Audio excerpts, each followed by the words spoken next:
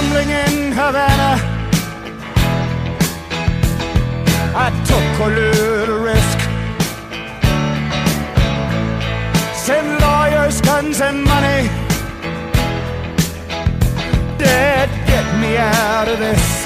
Ha! Welcome, everyone. Episode 66 of the Matt Jones podcast here on a beautiful day in Louisville. Our second one in 2 weeks. So people who thought we'd do one and take another year off, there you go. Eat that. We've got a good show here. We're going to do my man Tony Vanetti, who a lot of people, it's been like 2 years since Tony and I have done a podcast together.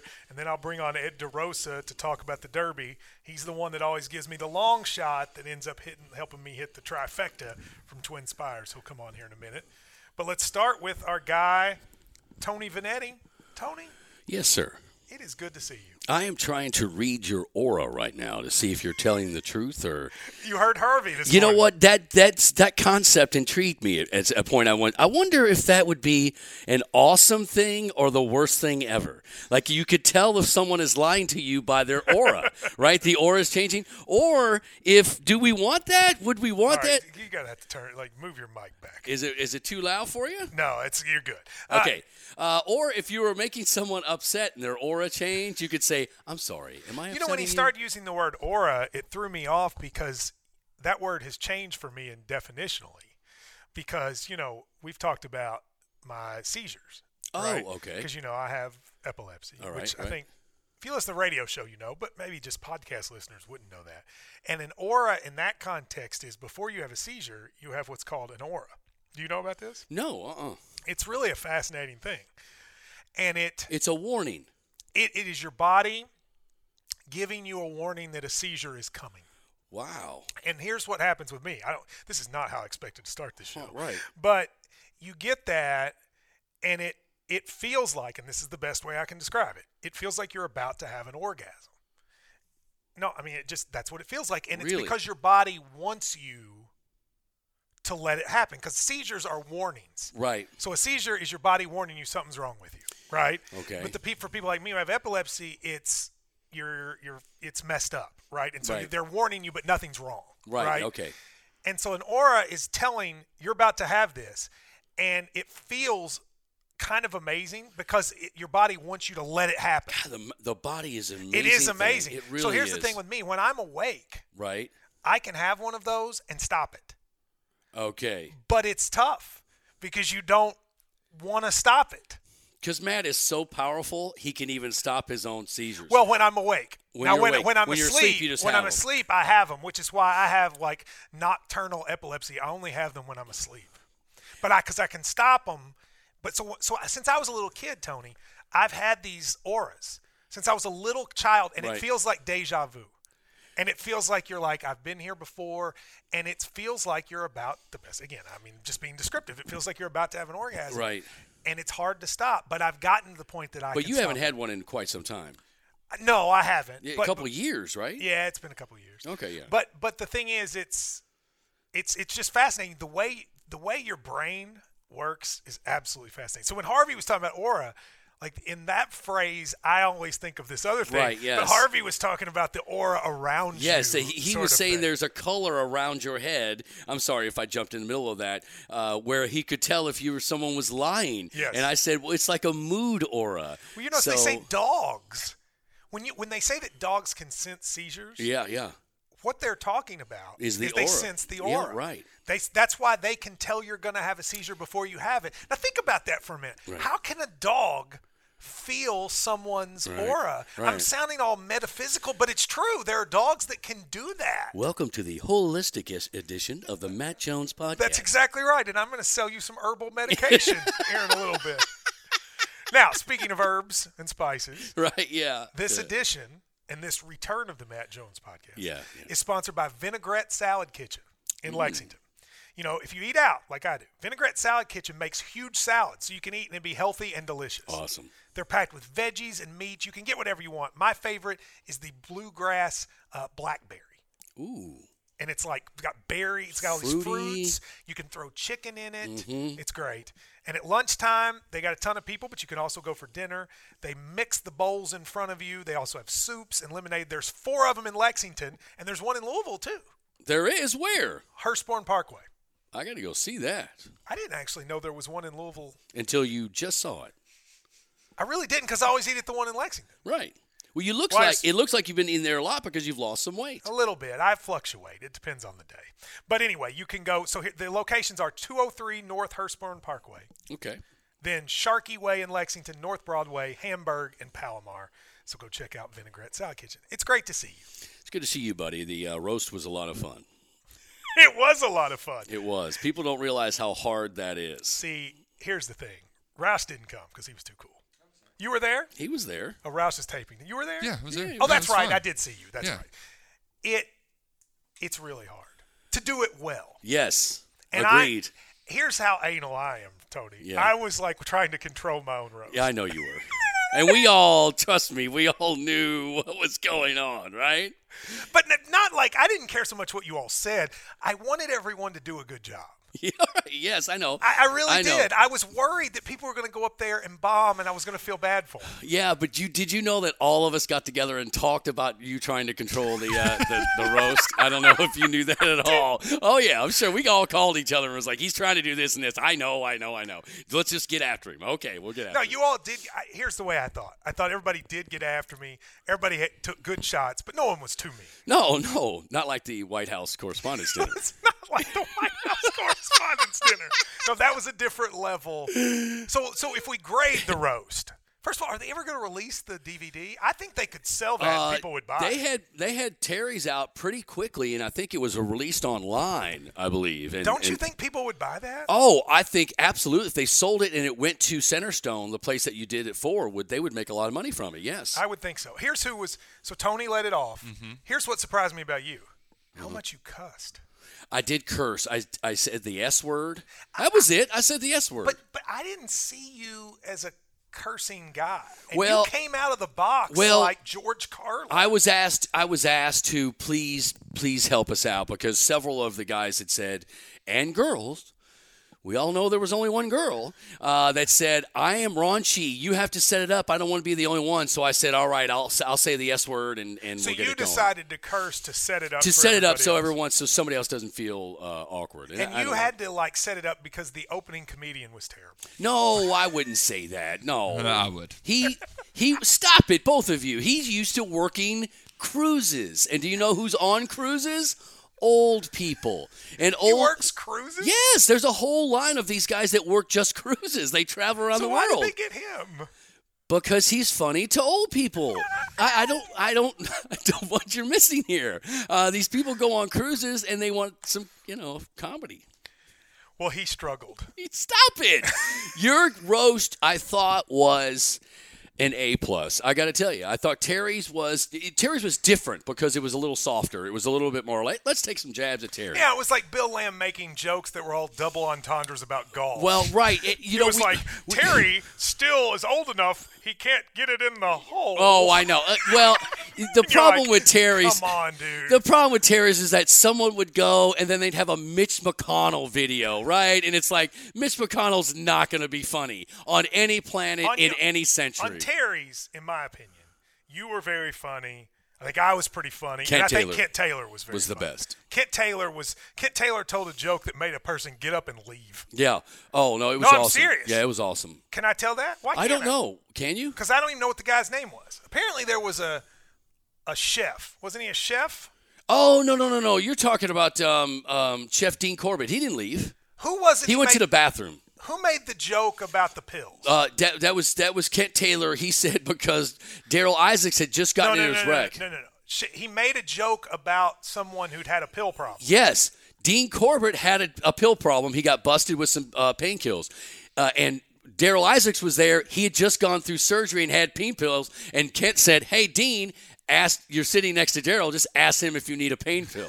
And it was no. That's not how he said it. What Kent said. Daryl told me he's in some pain, and then he just out of nowhere went, "Hey, Dean, you got anything in the car?" Oh, yeah, that's right. That's exactly right. No, that's exactly right. I thought he got up and left. Because I think he went to the bathroom. I think he got up and left. He went to the bathroom. I think he got up and left. All right, so then with mine, I really thought everyone had their moment. You know what I mean? Like no one completely bombed. Even Daryl Isaacs had a line where he just looked at everybody and goes, I'm the most famous dude up here. And the way he said it was kind of funny. Well, actually. he stopped. He paused for the longest time, and you're thinking he's having a heart attack. And then he kind of smiles and looks down, and he looks around, and he goes, all I know is that I'm the biggest celebrity here. Yeah, that was a good line. And it was a huge line, boom. And I remember telling him before it started, I said, I don't care where you are in the roast with your thing. Once you get the biggest laugh, sit down. Wrap it up. Sit down. Finish it up and get down. See, that was the problem. Yeah. Is that there are people who don't know when to stop. I will give Drew Franklin credit. He was awesome. Because the Drew, Ryan, Shannon one went way too long, but it was way good. too long, and Drew realized it, and Ryan wanted to keep going, and Drew was like, we're done. That's enough. Yes. Mary Jo, though, was the queen. Mary Jo Perino set a standard for roast to come that I will tell you, I think she's MJ at this point. All right, now I want to give credit to Chris Tomlin and the Turkey Hunter. Because Chris Tomlin and the Turkey Hunter, for Mary Jo and Perrin, helped them a lot. They worked with their with jokes. them on them. Yeah, yes. yeah. But yeah. Mary Jo crushed the delivery. I mean, her joke about Terry Miners. That fantastic. I fell out of my chair, literally. Out of my chair and onto the stage. And I don't even want to say it not because it's too bad. It's just because it was part of what made it so funny is coming out of her mouth. Like, you know what I mean? Yes. And, people were so mean to Perrin. Oh, having Perrin was the best part because he just was the bullseye for all the Louisville jokes. He sets up the U of L jokes. Well, he sets up U of L jokes, but then she got into, let's not pretend. You didn't play much. Well, no, right? She looked at him and said, look, this is a full roster with a lot of stars. And then she goes, but Perrin, unlike your time at U of L, you have to perform on this roster. She crushed it. And then, I'm going to give her the joke. This joke, she was a University of Missouri. A lot of people didn't know this about her. She was a University of Missouri recruit girl. Right, yeah. When like a hostess. A hostess, that's the phrase. Yeah, so when recruits would come on campus, she would show them around. Yeah. And she said, because of my time as a Missouri hostess, during my college years, I touched more balls than Perrin did. That's a great line. The house fell out. And mind you, I'm going to make sure everybody realizes that there are 500 people in the room and 200 what did you just do, to Roush? 250. You just made it all. It's okay. Wait a minute, hang on. What did you just do? I don't know. I just turned it down. It was getting a little loud. No, you did the. There we go. There it you is. hit that thing. Uh-huh. There you go. All right, go ahead.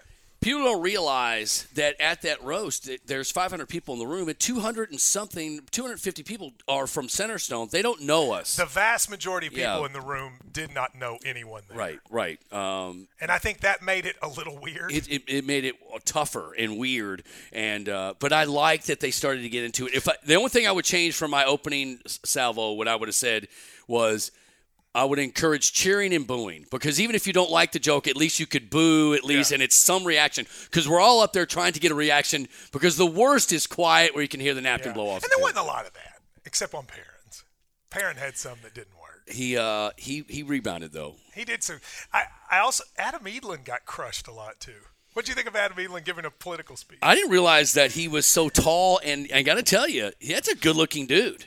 That's all Tony has said about Adam. I'm like, dude, week. Really? Tony you have been so infatuated with Adam Edlin's looks. Right, I have not. I said it once. You've said it every time. And this is a half. Every time I bring up the roast, he's a good-looking guy. He looks at me, and I'm like, how about how funny Mary Jo Perino was? And boy, they crushed Perrin. He goes, yeah, and how handsome Adam Edlin is. Well, I do. At that point, you've got to ask. It's either, is he successful because he's good looking, or is he smart because nobody is good looking because he's successful? Right. Well, it's like, look, here's the deal. It's either one or two. It's rarely both. Be intelligent and that good looking. But people were really brutal to him about losing. They were. That was fun. Yeah, people really were brutal to him about losing. Yeah, that was fun. No, it was. You got to get ready for that. And let me tell you, I was as nervous about that event and then doing Terry's as anything I've ever done in my career. I'm not sure. The most nervous I've ever been to do anything was when I emceed Fancy Farm. Oh, I can't imagine. That was that's why on that White House Correspondents' Dinner, yeah, I thought that woman crossed the line. And a lot of liberal folks who usually agree with me didn't like me saying that. But here's why I say it. I've done that. Not on that level, clearly. Right, yeah. But, I mean, I did it for the Kentucky one.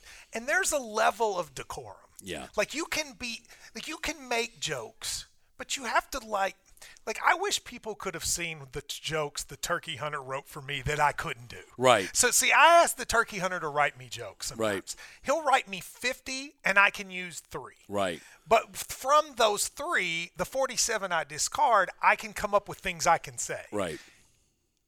It is so hard to stand up and be funny. It's be funny, be mean, but not be too mean. And tell jokes people will get. Right. So it is because you want to look. I said these jokes would be different if it was 12 of us drinking bourbon, eating steaks in the back room of some restaurant. It would be brutal, and we would rip his throat out. And you have to set up the jokes so that if people in the room don't know us, they can still get them. Right. Like you have to say who these people are. Yeah. So it's tough. Anyway, it's much more difficult. Well, that's why we did them only. Did the you last think one was my 2 years joke ago. on Mary Jo was too mean? Which one was that? That was the one where I said that I was making fun of Daryl for being on a bike. Yes. And I was like, Daryl, what are you? First of all, what are you doing on a bike? I mean, Daryl, what are you doing? Well, that's a question we all ask. Like that should have been the end of the joke. That should have been it. Like, why are you on a bicycle? What do you want to do on a bicycle? And then I said the only person on this stage that should be on a cycle is Mary Jo. No, that doesn't. And even that's going to be in. And soon. Yes. No. That may be one of the top jokes of the night. I want to see it again just to go, I forgot about that joke. All right, so since the last time you were on here, the U of L thing has collapsed. It's pretty much they hired who they needed to hire and whatever. But I mean, it collapsed. Like the thing that I spent the better part of 5 or 6, because I want to it's worth not noting this. The thing that I spent the better part of 5 or 6 years railing against, which was the corruption and absurdity of that whole regime. Ramsey, Jurich, and Pitino, they're all gone. Mm-hmm. And in many ways, even though you didn't rant about it like I did, your career changed in part because of your friendship with me and your decision to not be wholeheartedly on that train. Mm-hmm. When it happened, now that it's over, did you feel some sense of vindication? There was a lot of vindication for me. Because you and I saw this coming, and ringing the bell for as long as we could with no one listening and of course I had to look. Your friendship with our friendship cost me a lot. And I remember the phone call right from where we're a couple feet from where we are. My phone on my desk rings, and this is early on, right before you got really huge, and you were Matt Jones, KSR, and I got the phone call, and they said, "Hey, this is from U of L," and they said, "Hey, you're friends with Matt Jones," and this is early on, so I go, "You mean Matt Jones from KSR?" and he says, "Yes," and I said, "Okay," and he goes, "That's a problem." And I go, "How so?" And they said, this is University of Louisville talking, and said, "Your friendship with Matt, you basically is a problem with it. If you're going to be friends with him, that doesn't work for us." They said to you, just being mere friends with me. Yes. I found that so absurd that I didn't think it was real. Yeah. Right? Like I hung up the phone and I looked at Lachlan and said, "That's not real, right? That can't be real." Of course it was real. And then the tactic of using, well, how can he be a U of L fan if he's friends with Matt Jones? I thought that was so absurd that that wouldn't work. And actually it worked. So there were a lot of times you and I sat in an office here year after year. We were just wondering what we were going to do because we thought maybe they were actually going to run us out of town. And I worried. I'm not going to say that they asked for our jobs because I'm not sure. I was never in these meetings. But there was a lot of pressure put on people around here that we were not saying what we were supposed to say. I was worried more, though, honestly, about you. Because the reason I was worried about you was I didn't need Louisville for my living. Yeah. You know what I mean? Yeah. And I also, let's say worst thing happened and they kicked me out of Louisville, there's a whole other part of the state, that I could do. Yeah. And I was worried because what made me upset about it the most, honestly, the way they treated you bothered me more than the way they treated me. Because for better or worse, I was at least saying 30% of the things they said I said, if not 100. Well, yeah. But you were just punished for knowing me. Yeah. There were meetings. There were some rough meetings, one-on-one meetings with me, and over the years there were difficult times to where you go home to your family, and your wife's like, well, what are we going to do here? So I got to tell you, so it all came to a head, and it was so ironic that. Was there ever a time you just thought about just kind of cutting bait with me?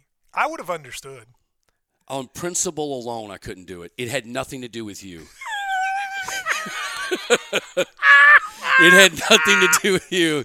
On principle alone, I wanted to make sure you understood that. I love you dearly. But understand, I was not going to be pressured in who I could be friends with. It was so juvenile and sixth grade cafeteria table drama that I was like, I can't deal with this. I'm not going to. So it wasn't out of any love for me. That and my own ego of bring it on. Come on, baby. You've been throwing it at me for years. I've been in this market a long time. Come at me. But on one level though, they did. And I know you wanted to do this too. I'm not saying it was solo, but they did sort of run you out of the sports game. Well, I survived the sports game because we ended up, quote unquote, making things right towards the end. But then I was sitting at a press conference, and Tim Sullivan asked a question to Bobby Petrino. He asked what the backup quarterback Kyle Boland's schedule was, and. You said I'm not doing that anymore. And I wanted to get up and go, Tim, what are you doing? We want to end this awful press conference. Why are you asking? And then I realized in my head I'm mad at Tim, but I'm really mad at myself because he's doing his job, and I don't want to do this anymore. I could care less the backup quarterback's schedule.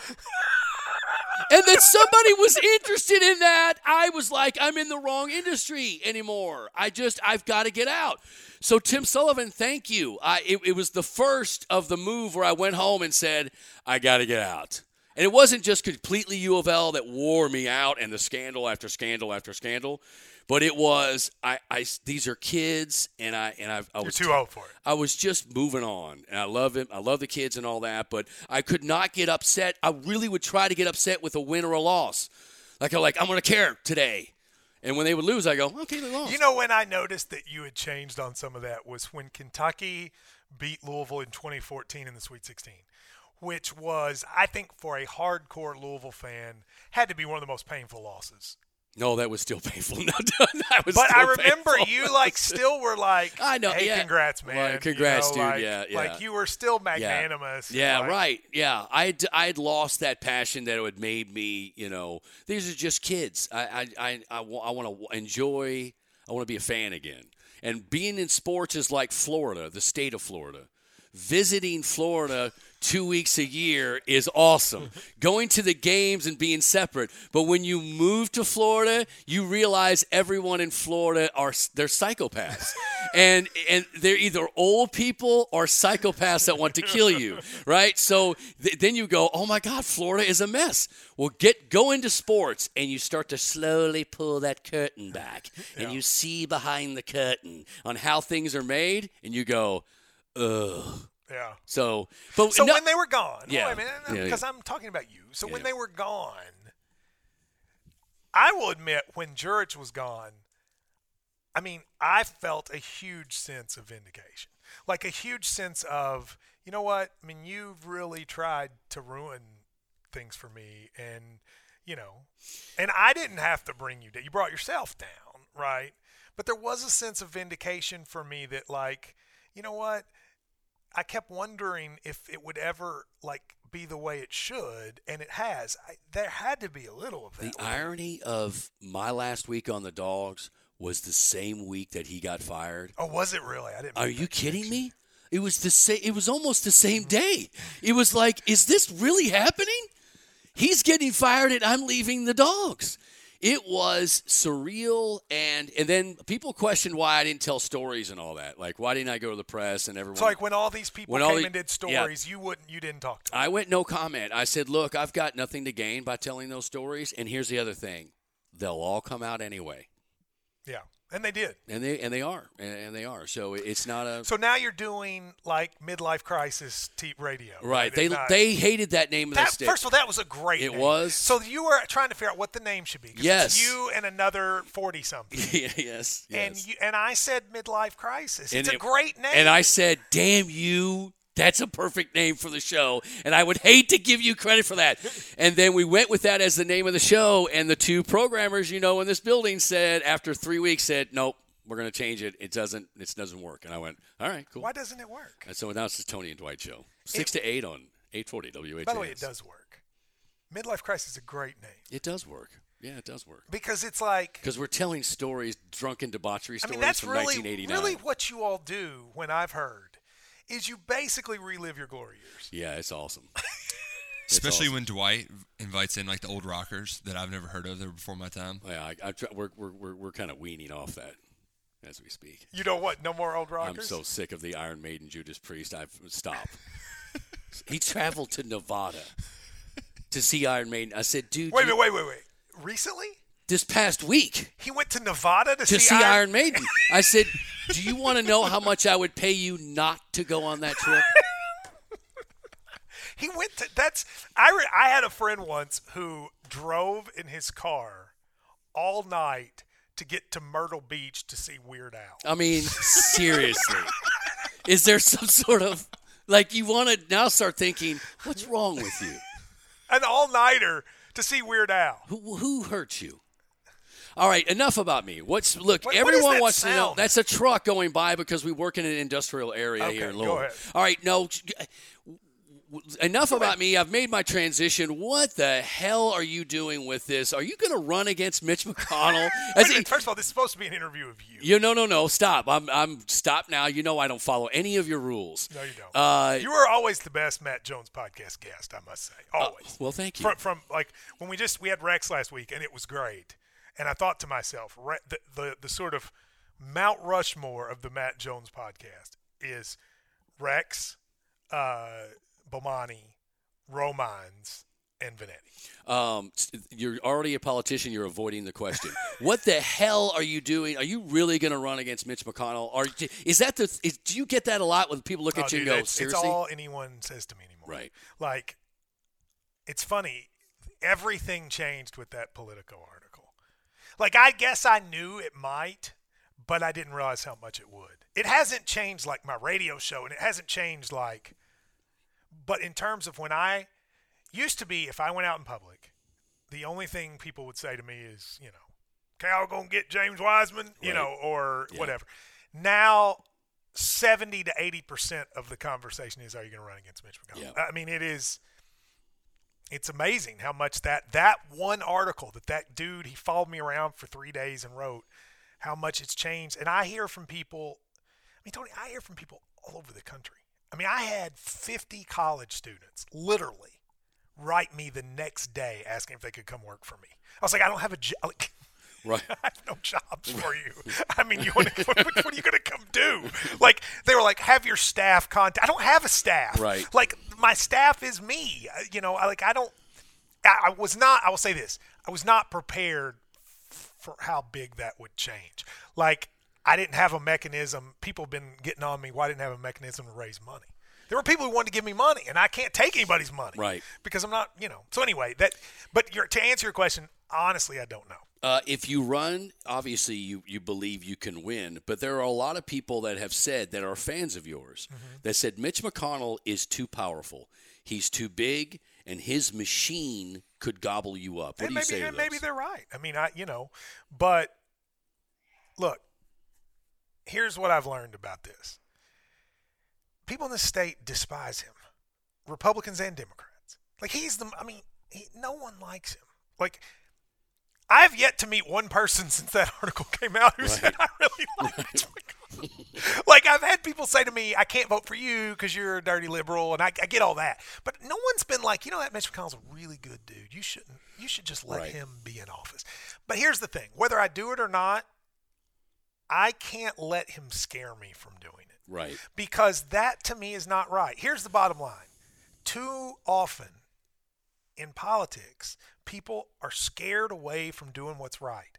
And if he can scare me from doing it, right, then Tony, who's going to do it? Like no one's if he can scare me, then only people who are like boring politician heads are ever going to run against him. Is his biggest thing that he's well known as? Because everyone can say what did he do in his 30 years, right? So most people remember Mitch McConnell for being a great campaigner or having a war chest that is so much bigger than I'll give him a compliment. Here's what he is probably. This is both a compliment and a put down. Mm-hmm. He is probably one of the 5 to 7 best pure political minds ever in the U.S. Senate. He is as good at, and I don't mean running for office, I mean the stuff behind the scenes and all that. Yes. As anyone ever. So what has he accomplished? Well, the way this country is, where we hate each other, Republicans hate Democrats and Democrats hate Republicans, mm-hmm. I think, and this is not an exaggeration, I think he's one of about 3 people that deserve the most credit / blame for it, or is him.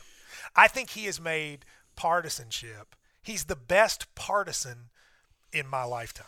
But I don't think that's a positive, but I'm saying he's very good at it. He's good at, yes, you believe that part of the mess and part of the Trump thing is because of him. He set the Trump thing in motion by making it to where for years they made it to where, and the Democrats now have done the same thing. I'm not saying that they're innocent, but this notion of I can't disagree with you, you're a bad person. Right. Like you and I can't just disagree. You are a bad There's some sort being. of moral high ground when it comes to that opinion. He has been as big a part of that as anything. And so, yes, that I don't think he likes Trump, but I think he set the hatred in motion that led to Trump. The mistakes that Allison made.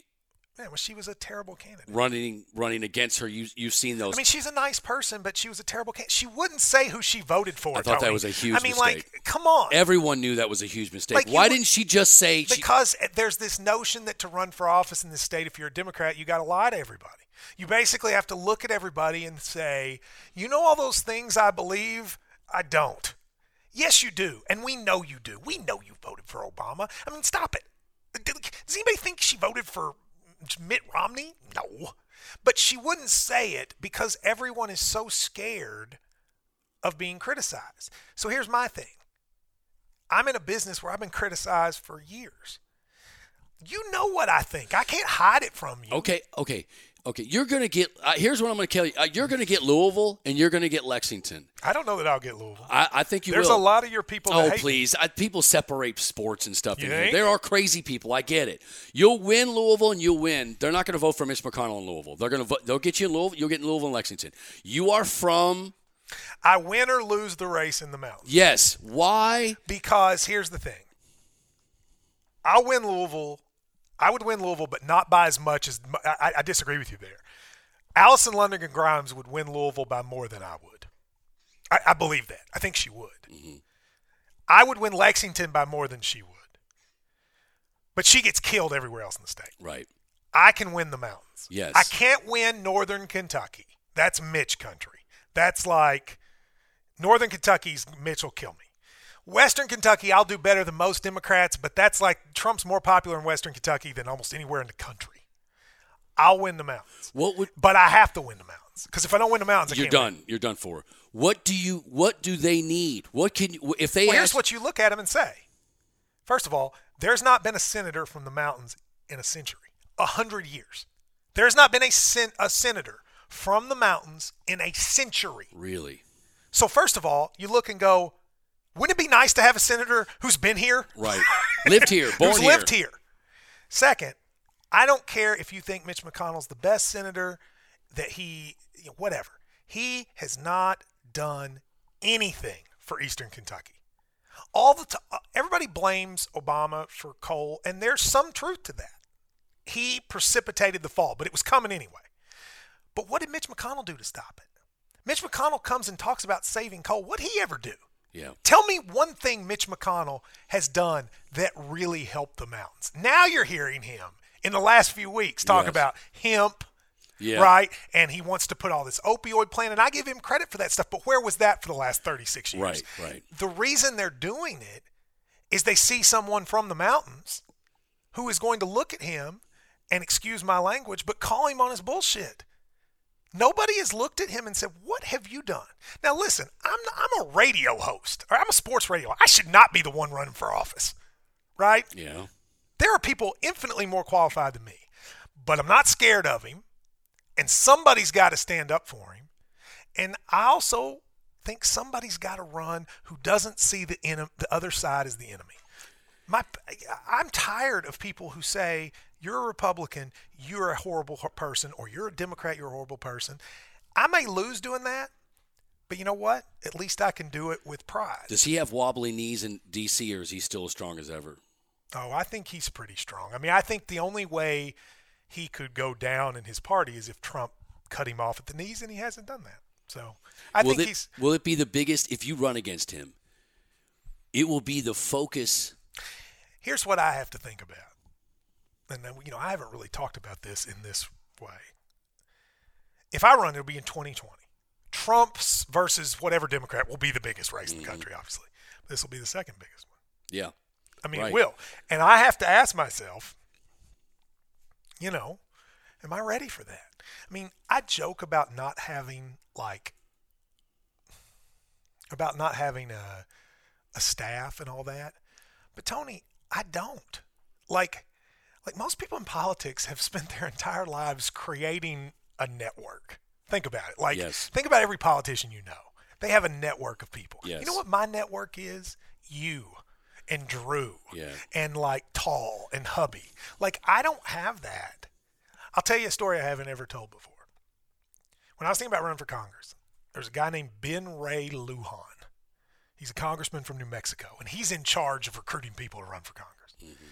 And I met with him, and I said, hey, man, you're single, right? You're a single dude. When you ran for Congress, what was it like to run and be single? Because there aren't a lot of those people that do that. No, you and want the picture. Yeah. He said, well, there'll be people who think you're gay, and then there'll be people who think that you date everybody in the world. Right. He was like, but that really doesn't matter. He said, here's what's tough about running when you're single. You're by yourself. He was like, so when the attacks come, you come home to an empty apartment. Yeah. And you're by yourself, and you're facing the world, it feels like, but you're by yourself. Dude, Mitch McConnell, you talk about having a posse. There is a part of me that says it'll be the second biggest race in the country, and it's just me. The Kentucky Democratic Party doesn't particularly like me because I sit there and tell them how lame they are. Well, because you're right. So there is a part of me that goes, I can carry a lot on these shoulders, but can I carry that? I walked over to your mom before the roast. I gave her a hug. I love your mom. She's wonderful. She's awesome. And I said, hey, I hugged her and I said, hey, we're going to be a little rough on your son tonight. She snapped her napkin and she goes, don't worry about me. I'm tougher than you think. And she is. And I'm wondering if you can borrow her balls while you run against Mr. McConnell. He doesn't scare me. Plus, my life, I've lived a public life for a decade, right? I'm not worried about, my past or anything like that coming up. The question is, can I fight the world? Yeah. You've watched me for 10 years fight that Louisville Army. Yeah, it's crazy. And I mean, not just me, but I stood up to a lot of them with very little backup. Oh, yeah. Sometimes didn't even have backup from my workplace. And I stood up and did my thing, head down. But, sometimes that was lonely as hell. Now, can you do that against the whole mechanism of an entire political party? Yeah. So so the part of it that I sit and think about, honestly, Tony, is that. Do I have it in me for a year and a half of that? And I think the answer is yes, but it's tough. But to a lot of people, if you take down Mitch McConnell, you'll be a hero for that. Yeah, but and this is going to sound like the stupidest thing in the world, but it's not why I'm doing it. I mean, I know there are going to be people who don't know me that hear this and go, oh, you just sound like just some politician. Blah, blah, blah. But you know me. I don't need to do it for that. I make more money now than I will doing that. People in this state generally like me. The moment I run, a lot of them are going to stop liking me. Right? Yeah, sure. I mean, that's just going to happen. I'm doing it because I can't sit and watch politicians of both parties ignore the people in this state that I love. I just can't anymore. And I know I can do something about it. And like what you just said earlier about basketball and about you couldn't listen to Kyle Bolden's schedule anymore. I love UK basketball. I could talk about it for my whole life. But I have to sit there and think, man, I am pretty damn lucky to be where I am. Mm-hmm. This can't be all I'm supposed to do. Right. You know? Well, there's a lot of us that believe in you and a lot of us that think that, look, our state needs to be as healthy as possible, and Eastern Kentucky is part of that situation. They need Wi-Fi. They need we need to fix what's going on out there. Opioid addiction and lack of jobs. That all needs to be helped. And to me, you get the same old boy network. That's never going to happen. You know a few things about me. You know I'm not driven by money. No. I don't care about it. I really don't. In I've part because seen your apartment. You've seen my wardrobe. Like, I don't spend any money. No, you're driven by accomplishment and getting things done. You that's what drives you. And partly why you haven't settled down. Partly. But also, like, you know, I don't have kids. I'm not saying I'll never have kids. But you'll have kids. No. We have to have a baby Matt Jones. Right? Wait a minute. That used to be Drew, now it's Ryan. No, wait a minute. No. Well, Drew will be married before me. Oh, everyone will be married before you. Nick Roush is getting married. Well, yes, he'll be married very soon. But, like, and I don't want to – this isn't the kind of thing like I wouldn't want it to be my life. I'd like to do it once. I'm not going to say, well, I would never run again, but I would presume – I'll even go further. I would presume that if I win, I might not win again because I would like for 6 years to do exactly what I think needs to be done for the state, and then I can feel good about myself. Can I ask you one more question? Yeah. Would you want Barack Obama stumping for you? I don't care. I mean, like, I like Barack. Look, I like Barack Obama. I don't like everything he did, but I supported him. I think he was generally a good president. He can still own a room.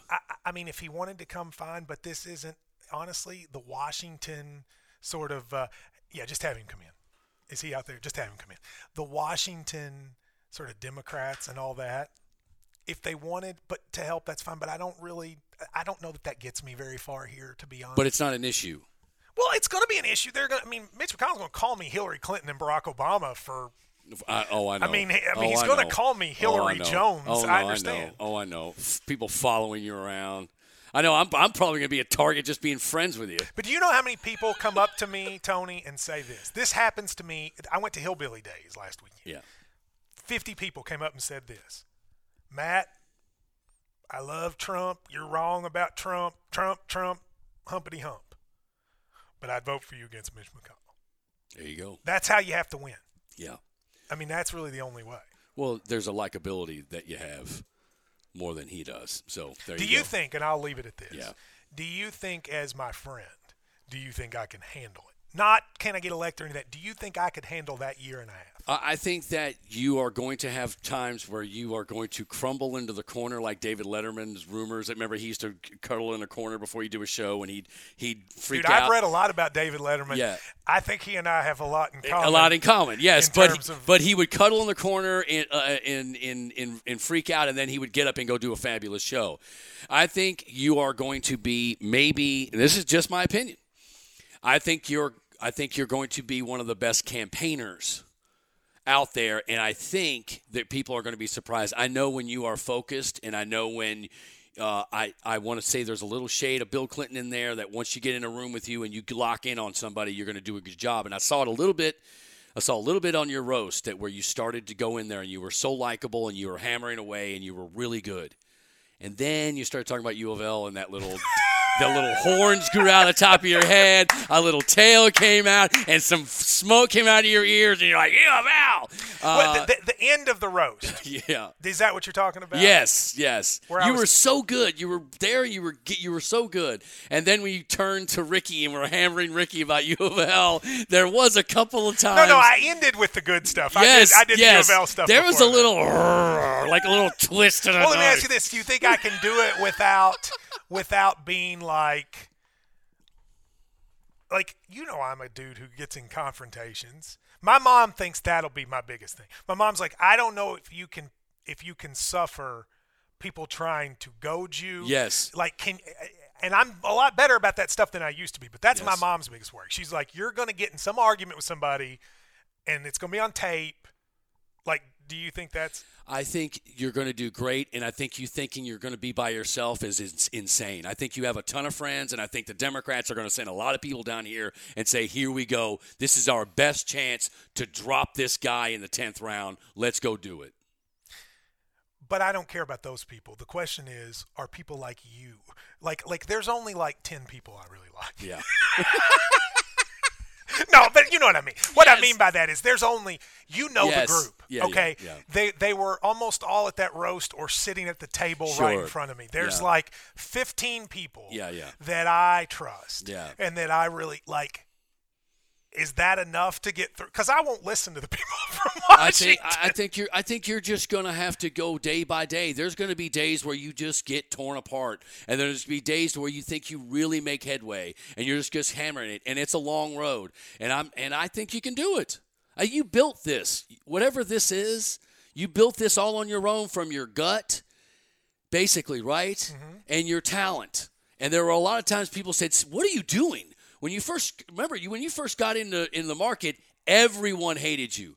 Because he opened the microphone and he would go, "Rick Bosich is a joke." I mean, that was like his first thing he ever said on the air. And then he was like, "Well, Eric Crawford, pow, I like him as a writer, but he tortures puppies on the weekends." He's not. That. But he, you know what I'm saying? No, you're you right. stuck But to be fair, I was a jerk back then. I was. But you went by your gut. It got you noticed. I went too far. I went too far. I was too mean. It's one thing to credit. I was too mean. I I look back at some of the stuff I said back then, and I don't mean like.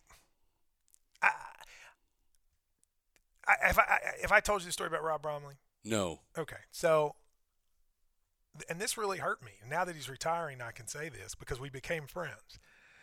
But I used to make fun of everybody. Right. Oh, yes. That was just what I did. That was your shtick. And in my mind, I was this random lowly blogger just punching yes, all the power. all of the media. I just thought I was yes, punching up, that's punching what up, you punching did. up. That's what you did. And then I didn't realize, though, that those were human beings. And that, like, when I thought, Dave Baker, he's just a human being, too. Right, yes. And he goes home and has to deal with his own things in life, too. Right, yes. And somebody told me, this is 4 or 5 years back, that I had said something, and I don't even think I was that mean to Rob Bromley, but I had said something about him being whatever. I don't even know what I said. And that it had really hurt him. Not kind of hurt him, really hurt him. Yeah. And that they knew him well, and that I didn't realize how much I had hurt Rob Bromley. And it took that for me to go, damn, I don't dislike Rob Bromley. Right. Why would I dislike Rob Bromley? Yeah. And I set about, over the next year or two, trying to fix all of those relationships. Right. Some of them I've been able to fix, like Rob Bromley. Some of them I don't think I ever will be able to fix. Like Rick Bosich.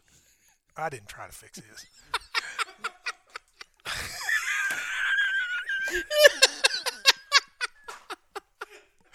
So a little bit of Matt's still in there somewhere. Still not all the way gone. Not all the way gone, but there's a little in there. But you understand my point. I understand. It got your show taking off because what they do, just like the political world, in the media, we're all buddies. And even though we're in competing stations, we hang out or we do whatever our thing. But it all happened at the same time. It happened when I lost the job at CN2. Oh, yes. I was there for that. Yeah. It happened when I lost that job, And around that time, I'd been dating someone that we broke up. Like I started having seizures, or I had my second seizure or whatever. Yeah, I remember that. And I took a step back and went, okay, now I've gotten success. Now am I being the kind of person that I want to be? Right. And I do think, you think I've changed since. Oh, you are nowhere near the same person. Nowhere near it.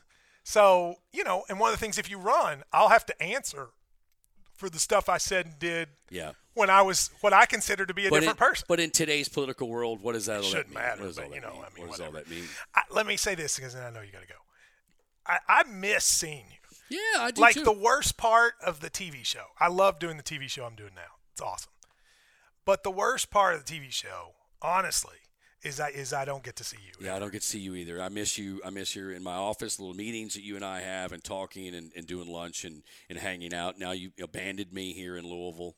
Well, I'm here occasionally. And I'm here this Lexington all week the because it's time. Derby week, Right, so I'm yes. around. So I do miss seeing you.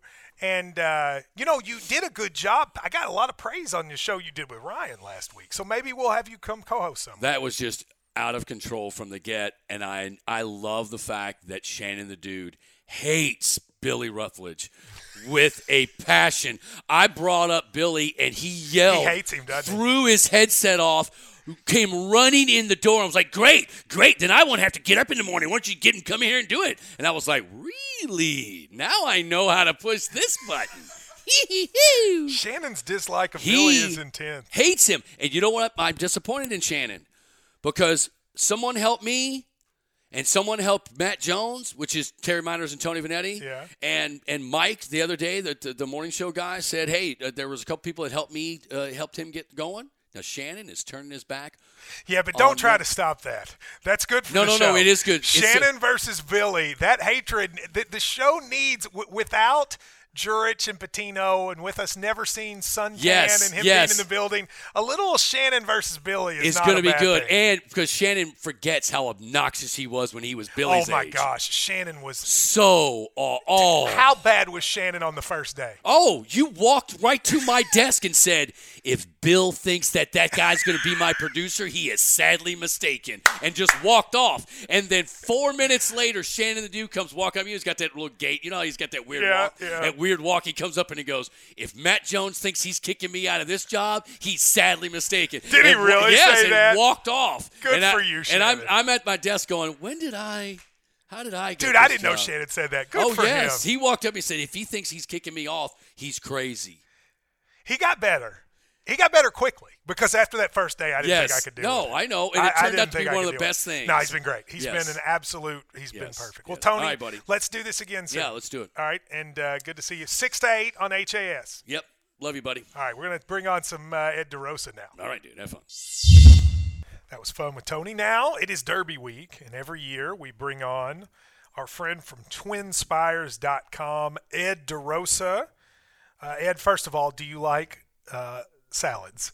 I do like salads. Well, Vinaigrette Salad Kitchen. I love Vinaigrette It's Salad the place Kitchen. to go. Have you been there? Oh, yeah. They have a quinoa salad that I get every time. I'm sure there's other stuff that's good. Do you go to the ones in Lexington or Louisville? No, there's one on Hurstbourne literally across from my office. I didn't know about the one on Hurstbourne until I did this read, and now Ed DeRosa has been to the one on Hurstbourne. Yeah. The more you know. There you go. There's 4 in Lexington, 1 in Louisville, all kinds of salads. I get the bluegrass blackberry. You get the quinoa. Yeah.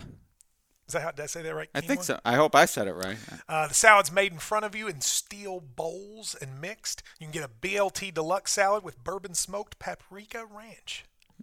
Ooh, that's Maybe nice. I might have to Go to deviate. Vinaigrette on 4 locations in Lexington, 1 in Louisville. They also have strawberry lemonade and a lot more. Check it out. Vinaigrette Salad Kitchen sponsoring this podcast. All right, so once I got to know you, Ed, I started really crushing it on the Derby stuff. Not because of you so much. Just tangentially? Yes, yeah. But like I did not hit the try last year, but I'd hit it like 4 straight years. You're hotter than me for sure. Yeah. And I always consider Oaks and Derby Day great day to gamble because you can make a lot of money. Would you agree with that? The fields are big, et cetera. 100%. These are the biggest fields and biggest handle really in the country for any 2 days. And there's no other opportunity to bet on 14 and 20 horse fields back-to-back these 2 days. So if you like to gamble, even if you're not a handicapper, you don't know what you're looking at, you want to bet your birthday, you want to bet colors, there's no better chance at a big score than Oaks and Derby days. And speaking of birthdays, mine's the 19th. So no matter what, I bet number 19 in the Derby. It's the only race I can bet my birthday. Oh, that's interesting. So even someone who studies it and thinks he has an edge will. Because on Oaks Day there's 6 big races, and then on Derby there's 8. Yeah. Yep, exactly. So Farrow was 19, right? He was 16 or 17, but Olive Another was 19. That's okay. And he paid $30. So. And that's the other thing. When you hit one, even good horses can go off 7, 8 to 1, Exactly. and you can actually get some real payments. Yeah, someone from USA Today asked me today. In fact, he said, since Dan Woken? Yeah, That's my buddy. Oh, okay. Well, he said, since the point system, we've had nothing but favorites win. As a gambler, does that frustrate you? And I said, well, after American Pharoah won at 5-2, he was never more than even money. 3-5, 2-5.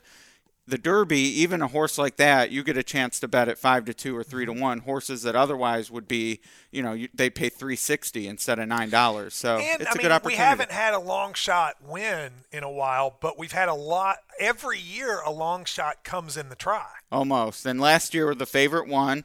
2 long shots underneath. My buddy James Scully, who is a big UK fan, hit the super for $70,000, and the favorite won. $70,000? Yeah. Good night. That's a heck of a win. And that's with the favorite on top. And there's no other, you talk about the big pools and the opportunity.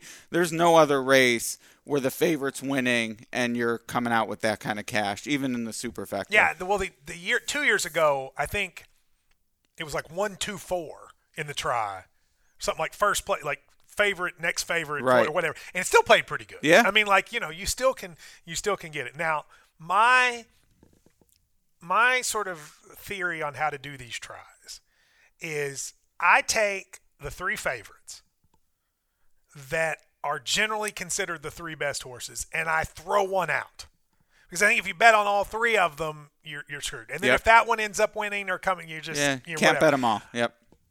But sometimes there's only 2 good favorites or 4. This year, what are the horses? How many horses are kind of apart from everyone else in your mind? I would say there's definitely one horse who's clearly going to be the favorite. That's Justify, undefeated for Bob Baffert. From Santa Anita? Yep. Okay. Yeah, he's definitely going to be the favorite. Then after him, I would say there's 5 or 6 in that next tier. Okay, so that's kind of hard to bet, though. Yeah, Mendelssohn's going to be the second choice. That's the horse from Ireland who won a Breeders' Cup race. Honestly, I would throw out Justify between the 2. Yes. So you would throw out this – you would take Justify out of your top 3? I would.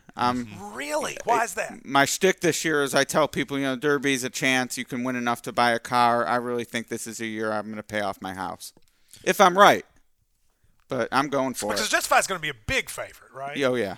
Yeah, he'll be probably 5-2, and then Mendelssohn will be 5 or 6-1. But Justify's only ran in 6 horse fields. He didn't run as a 2-year-old. He's That's ran right. 3 races. Yeah, he's only run 3 races, and no horse has won the Derby that didn't race at 2 since 1882. But you understand, if Justify is Pharaoh, then you're leaving. Then I lose. Then you lose. Right. So you're just betting against Justify. I am. And now you said, what was your no horses won?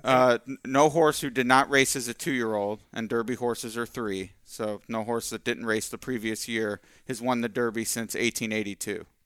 Wow, since 1882. So, which I think so cool that the Derby has that much tradition that you can actually quote a relevant stat from 1882. By the way, now for folks, part of why you're here is also we have the promo code and stuff for gambling. So at twinspires.com, the Twinspires app, if you use the promo code KSR. KSR12. KSR12. With Brad Calipari this year. So. Oh, KSR12. KSR12. What do you get? You get a $12 free bet. You just have to complete your sign-up. You don't need to deposit anything. You have to complete the sign-up, though. It's literally $12 free. And I know you get a lot of questions every year. I already signed up. I'm a loyal user. I signed up with the code last year. Check twinspires.com/offers, and that's where we're putting different offers for people who had signed up in previous years. So if you do KSR12, you get a free $12 bet, but you have to have never done it before. That's right. And if you have done it before, then you do one of these offers. Twinspires.com/offers. All right, so free $12 bets. Literally free. It's a $4-horse dollar trifecta. Yeah. 50-cent trifecta. 50 So, yeah. cent, So or $4 4-horse dollar exacta box. So you just have to do it, and then you can do the other. So twinspires.com, KSR 12. KSR 12. All right, so let's get back to it here now. So you would say that the second tier of horses, and again, I know I haven't done my research, so I'm not telling you who I pick. But now that changes my betting strategy, because that's kind of hard with those 5 or 6. I'm going to have to eliminate 2 or 3. Right. Of those, who are the 5 or 6? Mendelssohn, what else? Mendelssohn, Audible, who won the Florida Derby. Magna Moon, who won the Arkansas Derby. Bolt d'Oro, who was second to Justify at Santa Anita. Is that 4? Yes. Who won the That's Bluegrass? probably the next 4.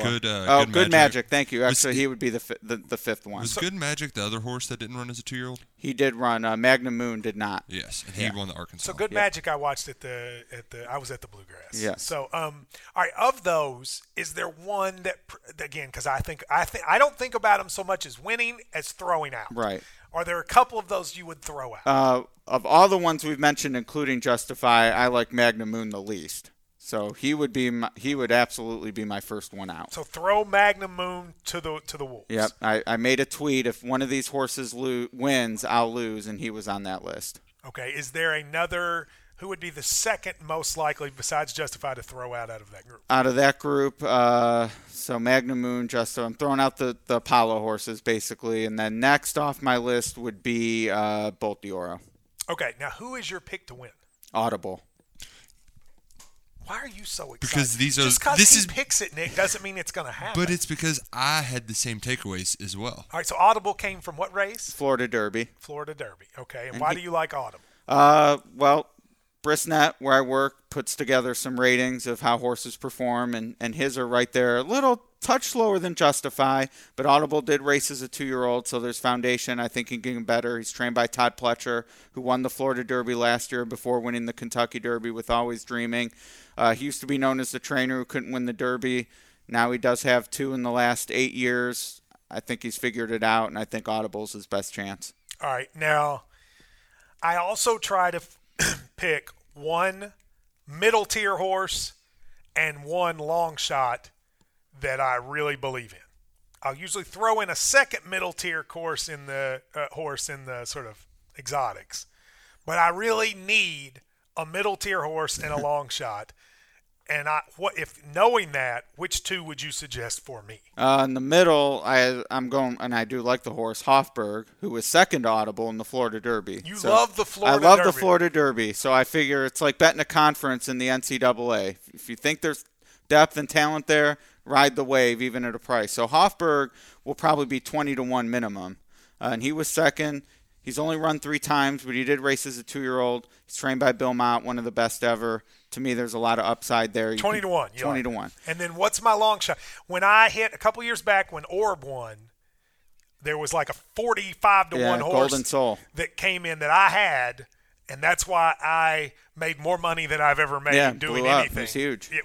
Because of that. And I, for some reason, did you tell me Golden Soul, or did I get that from somebody else? I know one thing you like to look at is Bruno's workout report, and he loved Golden Soul. Okay, so yes, so that's where I got it. So what is your long shot, your Golden Soul for this one? This year it's Lone Sailor, who was second in the Louisiana Derby. Lone Sailor. He should be about 30, that's sort of 40 a good to description 1. of me, a lone sailor.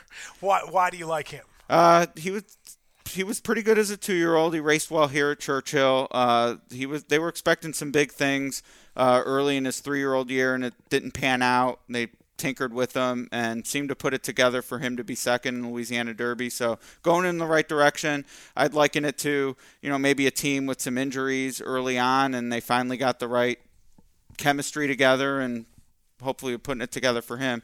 And his owner died recently, so in terms of good stories for the Derby, that would be one of the better ones. I thought you were going to think that the horse knew. Well, no. The horse is racing for his owner? The horse doesn't know that, but, the people around the barn are, right. They not that everyone wants to win the Derby, but in terms of a good story, his late owner is the Pelicans owner from New Orleans and Saints owner Benson. Oh, okay. So big name. New Orleans is behind him. Gotcha. It'd be a cool Be a good story. Yeah. All right, now I will tell you a little secret.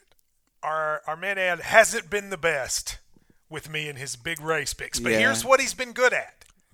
He's been very good at saying to me, here's my bet of the day on Oaks and Derby Day, and it hitting. Not necessarily in that race, but you will pick one, and Drew and I have generally done well with it.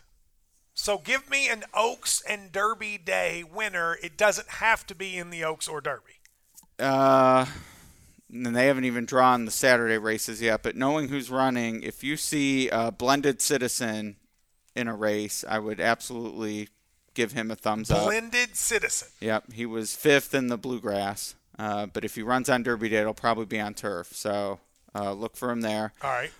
And then on Oaks Day, Eskimo Kisses is in the Oaks, and she was Wasn't that a country song? It should be. If not, I think you're thinking of Butterfly Kisses. Okay. Yeah. Sorry. But she was second in Keeneland on opening weekend, and I give her a big chance in the Oaks at like 15-1. Was that Bluegrass Stakes Day? Yep. Okay. Yeah, she was second to Monomoy Girl. I think I bet on that race. Yeah. Yes, and I think I don't know if you saw on Bluegrass Day. I did. 2 tries. Yeah. In random. You were flush. I did very well that day. All right, so the weather. It's early yet to decide the weather, but there's some looks like forecast potentially of rain.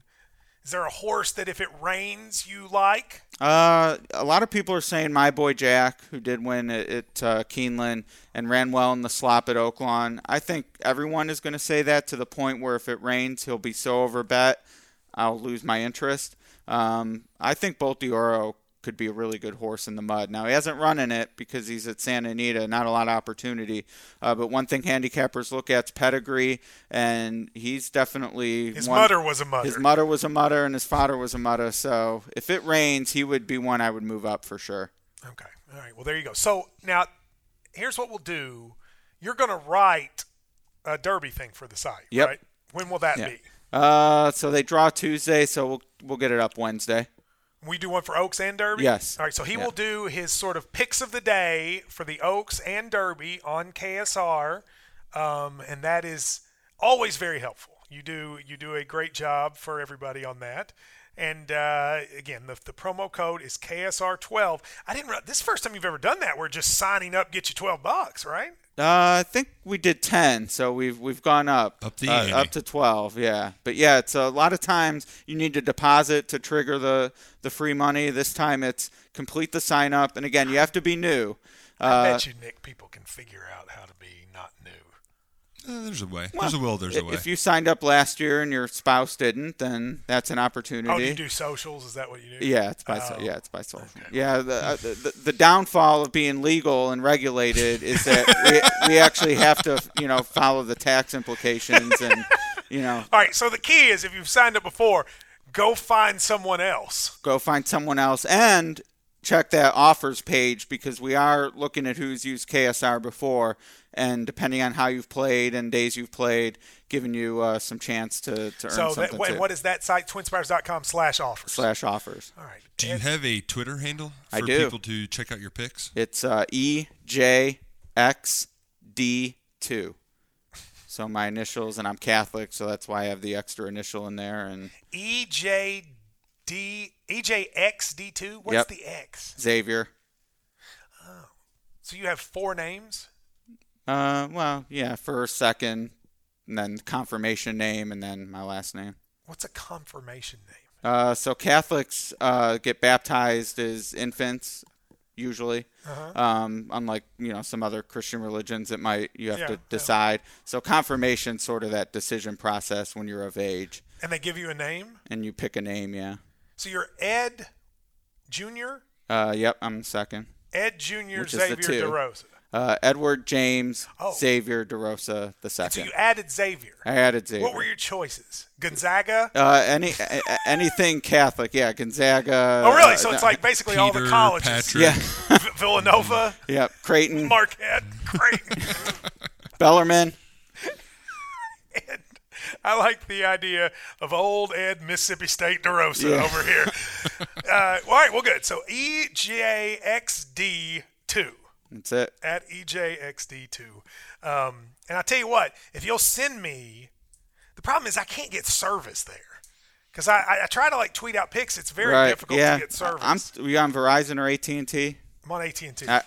I've been told that they're going nuts with the boosters for those two networks. Yeah. So last year I could get service on Twin Spires. Yeah. I could bet from my I had phone Verizon, and it was okay. Knock on whatever this is. Okay, because I would be glad to, as I see EJDX2 or XD2, to tweet out some pics during the course of the day if I'm able to get service. Yeah. Have you seen my suit yet? I have. What do you think? Did Crosby really pick that out? Is that the Cosby? Yeah, Cosby. What do you think? It's a blue. I would bet number 9 in every race because you're going to match at Saddle Towel. Ooh. Number 9? Number 9. Look at that. That's the number 9 color. color. Why would anybody say that's not awesome? It is awesome. It is awesome.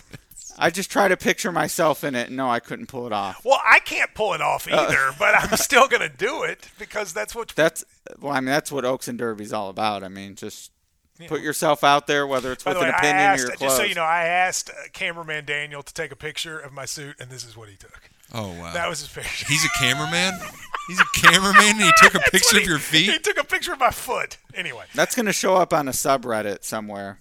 Ed, thank you very much. My pleasure. And we will continue to follow, and you will start having your KSR stuff very soon. Yeah. Hey, thank you. Some people have already used the code. Have they? Yeah. Good, because we only ran one ad. I think we ran Saturday, right? Yeah. So good. Well, all right. We will take a break. No, we won't. We're done. Yeah. This will be up tonight, right? Yes. Okay. All right. We'll see you later. This has been episode 66 of the Matt Jones Podcast. Send lawyers, guns, and money.